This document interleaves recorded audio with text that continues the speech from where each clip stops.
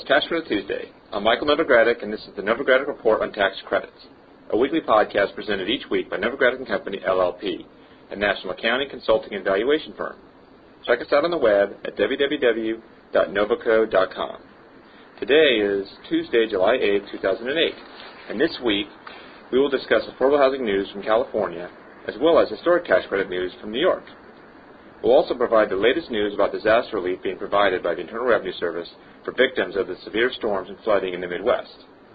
But first, breaking news on the housing stimulus bill. The Senate invoked cloture yesterday on a motion that allows the Senate to resume consideration of the housing stimulus package. The housing stimulus package contains the LHTC modernization bill. The vote was 76 to 10, and this achieves the 60% necessary to invoke cloture. Many believe that the bill will pass the Senate this week. We'll have more next week. Before we begin today's main discussion, I remind listeners that Novogradac & Company, LLP, in addition to providing you with the weekly Tax Credit Tuesday podcast, brings breaking news to subscribers of our Industry Alerts email service. To sign up for this As It Happens free news service, simply send an email to cpas@novoco.com and indicate the type of news you'd like to receive.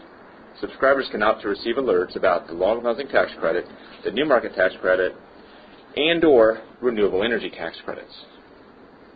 Now let's start this week's discussion with an update on affordable housing programs in California. On June 23rd, the California State Assembly Committee on Revenue and Taxation unanimously approved SB 585, a bill that would permit the bifurcation of state and federal low housing tax credits in California. If the bill is enacted into law, SB 585 would be effective beginning on January 1, 2009 and would sunset on January 1, 2016.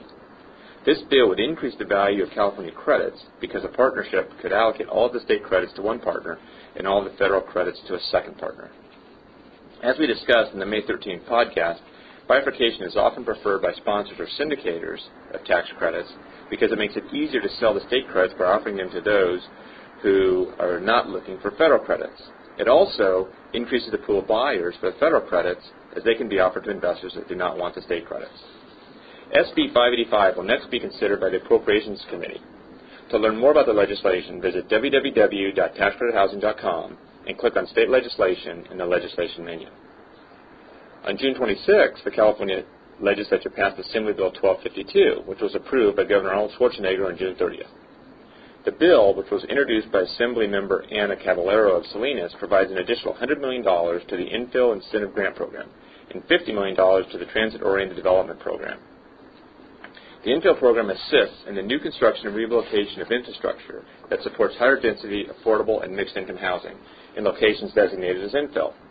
The Transit-Oriented Program provides local assistance for the development or facilitation of the development of higher density housing uses within close proximity to transit stations that will increase public transit ridership. Both programs are funded by Proposition 1C, a $2.85 billion bond measure approved in 2006. In the program's first funding round, HCD received $1.5 billion in applications for the $335 million available.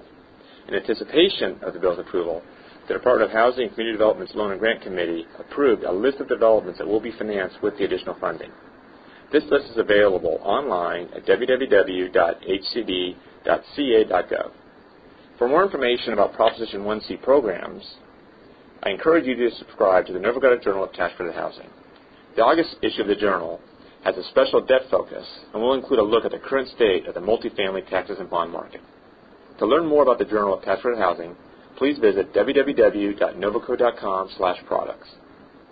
Shifting our focus to the opposite coast, let's examine legislation introduced in New York to increase the state's historic rehabilitation tax credit.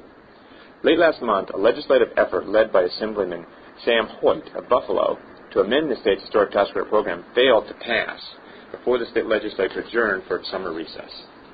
In an editorial in late June, the Buffalo News endorsed passage of the New York State Rehabilitation Tax Credit Act, but reported that the proposal has met with some opposition in the state assembly.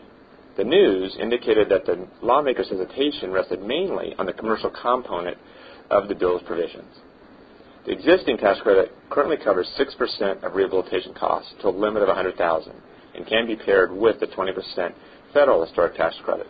Hoyt's legislation calls for a complementary 20% rehabilitation credit with a $5 million per project cap on expenses. Similar bills that have been introduced during the past 3 years have not made it out of committee despite significant support from lawmakers and the historic preservation community.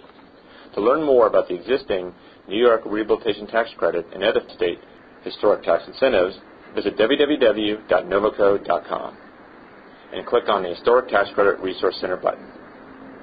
Let's conclude our discussion today with an update on tax relief for victims of severe storms and flooding in the Midwest. As we reported in the June 24th podcast, the IRS announced that it will temporarily suspend certain limitations for qualified low-income housing tax credit projects in Indiana and Iowa in an effort to expand the availability of housing for disaster victims. At that time, the IRS said it would continue to monitor the housing situation in other states affected by the flooding.